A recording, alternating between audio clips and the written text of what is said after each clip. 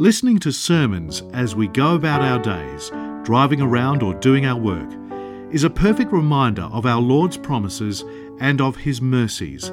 This is the mission of Upper Room Media, to make the Word of God accessible to anybody and everybody. In the name of the Father, the Son, and the Holy Spirit, one God, amen. So the passage that we just read, it says, "No man having drunk old wine immediately desires new, for," he says, "the old is better."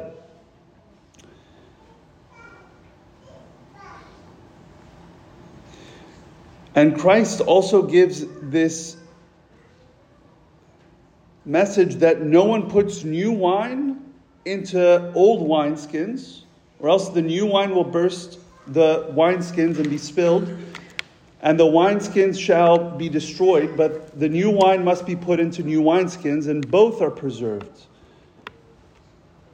And then he concludes, "No man also having drunk old wine immediately desires new, for," he says, "the old is better."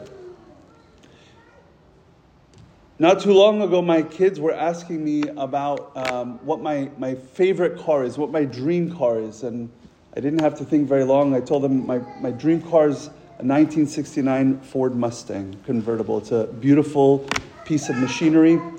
They said, they were asking, why wouldn't you want a newer car? And I said, one of the things that I love about those old cars is that it's before all the computers were in there, and it's raw mechanics. And someone said to me, they're like, "Yeah, but you don't understand the noise and the way the cars feel the road and the way that the machinery shakes." And so I was thinking about it. And it is a beautiful piece of machinery, but there's some things that I would certainly miss. My Apple CarPlay, I would definitely miss having that. You couldn't put one of those probably in those old cars because it needs the computer. Also, the kind of redirecting the driving when you slightly start going off track. In the new cars, many of you have it. It kind of pulls you back in, right? It pulls you right back in. I would also miss my power locks and my power windows very much. I don't know if any of you have one of those old cars that you had to crank the window up and down. You would get a good workout. That was always arms day. Every day was arms day. Trying to crank the window up and down. So I was like, it'd be kind of cool if you could have some of the new computer stuff in an old car. But the reality is, it won't go together, right? I mean, you have to have the system as a unit, right? You have the old car with all of the beauty of it and all of the niceties of it with all of the limitations of it.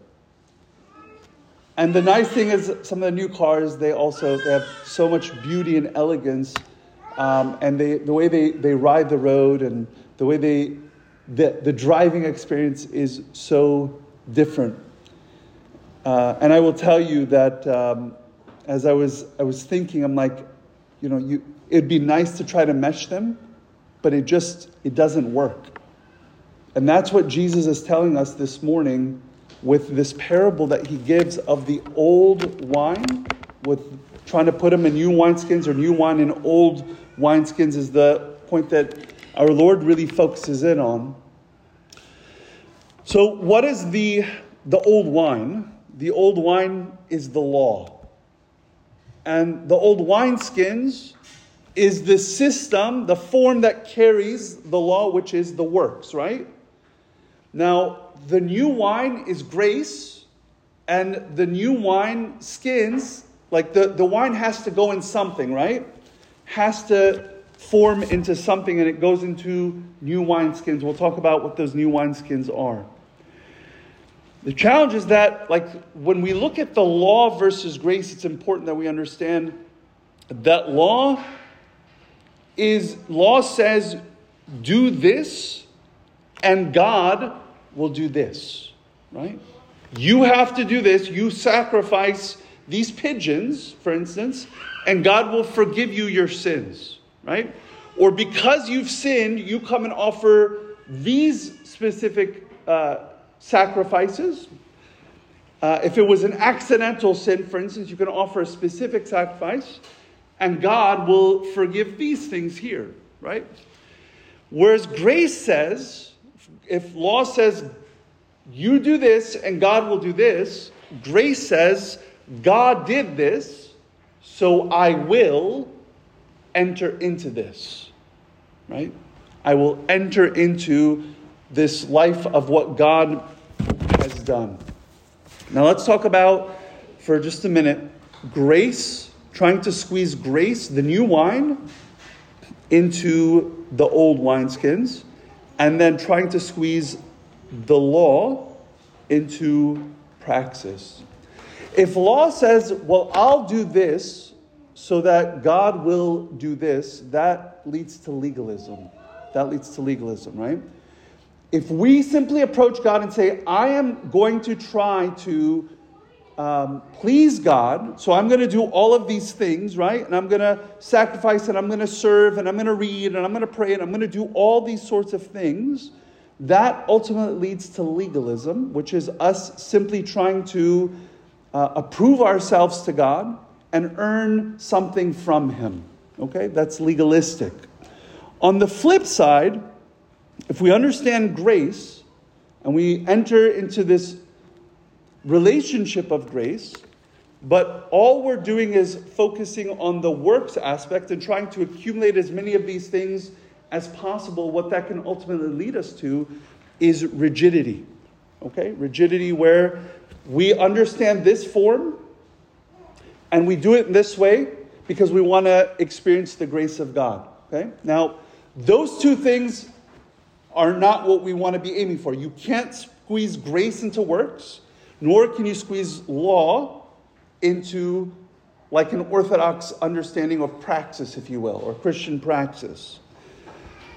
I want to give you one, usually what happens, guys, is when we see this rigidity or legalism, what's our reaction? We say, you know what? I just want God's grace. The form doesn't matter. What I do doesn't matter. Okay? But it does. Well, it does, okay? Otherwise, all of the praxis that we find throughout Scripture wouldn't be written there. Okay? So the challenge sometimes is because we may have experienced or witnessed or seen legalism, or we've witnessed and experienced rigidity either in our own lives or the lives of others, we may reject practice, orthopraxis, like fasting, for instance, or praying. There was a young woman that I was serving many years ago in Queens. She came, this was 2008. She comes to me, she says, I feel like I've become very legalistic. I've become very rigid in my spirituality. And she prayed the Agbeya every day. And she said to me, this week I'm not praying the Agbeya. And I said, okay. She goes, what? I said, okay, come back to me next Friday. So she shows up next Friday. She's in shambles, right? She's in shambles. She goes, I can't pray, right? The issue here, guys, is not the form, right? It's not the form. It's where the heart was being directed to. Are you all with me? So trying to just throw off and say the issue is with the form. The issue is not with the form. The issue is the direction of the heart, the movement of the heart. Fasting's another one. We've become very abstract in our expression of fasting. For instance, I'm fasting, but I'm having chicken. I'm fasting, but chicken. Or I'm fasting, but, I've got to have heavy cream in my coffee. I just can't have my coffee without heavy cream. Guys, it's important to understand that with fasting, with prayer, there's always been a form. There's always been this understanding of praxis that are there. In the first century, let me take you back. If there was if the whole practice of fasting is legalistic, then heaven forbid Jesus was a legalist. Because Jesus himself said, when you fast, don't fast like this, right? So the issue is not with fasting, because Jesus clearly was not legalist, right? John 1 says the law came through Moses, but grace and truth came through Jesus Christ, through the Word. So the issue is not with fasting. We know also that there was a form in the Old Testament, right?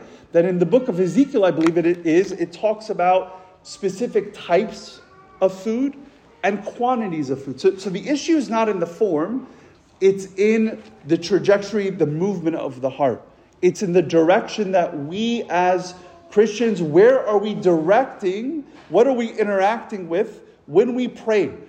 Clearly the issue is not with prayer, right? Are you guys with me? Like, there's no problem with standing up and praying the Agbeya. There's no problem in praying the Lord's Prayer. There's no problem in standing up and praying like a personal prayer, right? But we've all had those experiences at time where our heart is far from the Lord when we're praying. Our heart is far from the Lord when we're just fasting. That is trying to take new wine and put it into old wineskins, or vice versa. Okay? That's not combining the two. It's not taking these things and directing them into a relationship with Christ. St. Cyril of Alexandria, he says, those who live according to the law can't receive the institutions of Christ. You can't, one who is simply trying to take an Old Testament, I'm going to do this in order to get this from God, even if you fast and pray the way the church fasts and prays, you won't be able to enter into the riches of the grace of God. That is the institution. The institution is the work of God's grace in our life. The problem, again, is not the wineskins. It's what are we trying to squeeze together. And what Christ here is very much telling us is there is a delight that we have to the old thing. Because the old thing is, I do this and God does this. And what that necessarily does is puts us in control. And we all like to be in control. We all like to direct. We like it simple, right? We like forms that are comfortable for us. Some people have become very uncomfortable with any kind of form. I'm going to fast how I want to fast. I'm not going to fast if I don't want to fast. I'm going to read what I want to read. I don't want to read, so I'm not going to read. I'm going to pray, but I don't want to pray that. I'll pray this. You pray that. Like, so many people become very uncomfortable with any kind of form. But if you take new wine, the grace of God, and there's no wineskins, it's going to spill everywhere. Right? It needs a form to carry it. And that form is there so that we can drink and delight in the grace of God in our life. Lest we make the mistake of thinking that the practices of the church are themselves necessarily the cause of legalism. They're not. The forms of the church, prayer and fasting, these are things that Christ instructed us to do. Serving one another, offering, these are things that Jesus told us to do. These are things that the first, second, third century church was doing. The issue is not in the form itself. It's where is our heart while we're doing such things? Am I looking for newness of life? Am I prepared to respond to the grace of God in my life when it comes to me?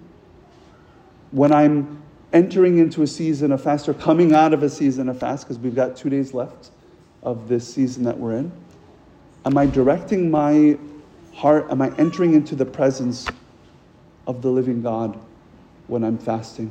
Am I doing the same when I'm praying? And quite frankly, y'all, am I doing that when I come to liturgy as well? We describe the Eucharist as the sacrament of sacraments. It's the apex of the place where God delivers His grace to us. And there's this beautiful form called the liturgy.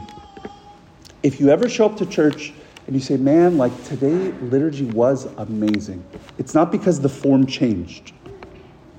It's because that your heart was prepared to enter into dialogue with the Savior. You were prepared to enter into a relationship with the grace of God that morning. The form is the same. The grace is the same. The issue is not the form or certainly the nature of God's grace. It's that we have to be sure, like Levi in this morning's gospel, that when Jesus says, follow me, we immediately get up, we leave everything, and we go with him. We're prepared for newness of life. And that's what new wine and new wineskins will do for us.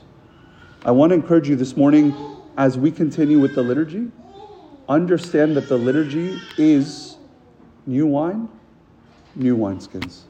God's giving his grace to us in a form that makes sense for us to be able to receive it. Law says, God did this, or I'm going to do this, so God will do this. No, you say, God, I'm here. You've done this, and I want to enter into that thing that you've done. I want to enter into this living union with you. That's what it is that God's grace has done. God became man so that we might enter into a union, living union with the Lord himself. He makes that available for us. If we leave here this morning any less than that, please understand the issue is not in the system. The issue is not in the grace. It's not in the means or the form. It's that my heart, my mind, I'm not coming prepared to be in union with him. And if so, then we're no different than the Pharisees that Jesus interacted with this morning, who looked and said, how come your disciples don't do this and John's disciples do this? And he said, the bridegroom is present and you're missing it. Matthew, Levi, saw the bridegroom when Jesus called him, follow me. He got up and he immediately followed him. I want to assure you that the grace of God is present this morning. The Word of God himself is in our midst. He's here. It's very lovely when people oftentimes will say, like, I really enjoy interacting with God in nature. That's wonderful. Beautiful. Okay? No, but I get it so much more when I'm interacting with God in nature. Okay, that's good. God's grace is available. Okay? But if we simply take one form and say, well, that's the way, that's the place, then we're limiting the greatest of all gifts that's available to us, entering into a union with God that he offers to us. I pray this morning that as we stand, we pray. If you didn't come prepared to receive communion this morning, I would still encourage you as you stand and you pray that you ask the Lord, Lord, I'm here to be in fellowship, in union with you. I want to enter into what it is that you have done. I want my life, my body, to become a manifestation of that new wineskin. Where the new wine, the life of joy, of celebration, of freedom from sin, is revealed through a life well lived unto the Lord Jesus Christ, to whom is all glory and honor and dominion, now and forever. Amen. This talk was brought to you by Upper Room Media. We hope that this talk has, through the grace of God, touched your heart, and we pray that it will not only inform you, but will also transform you and your life with Christ.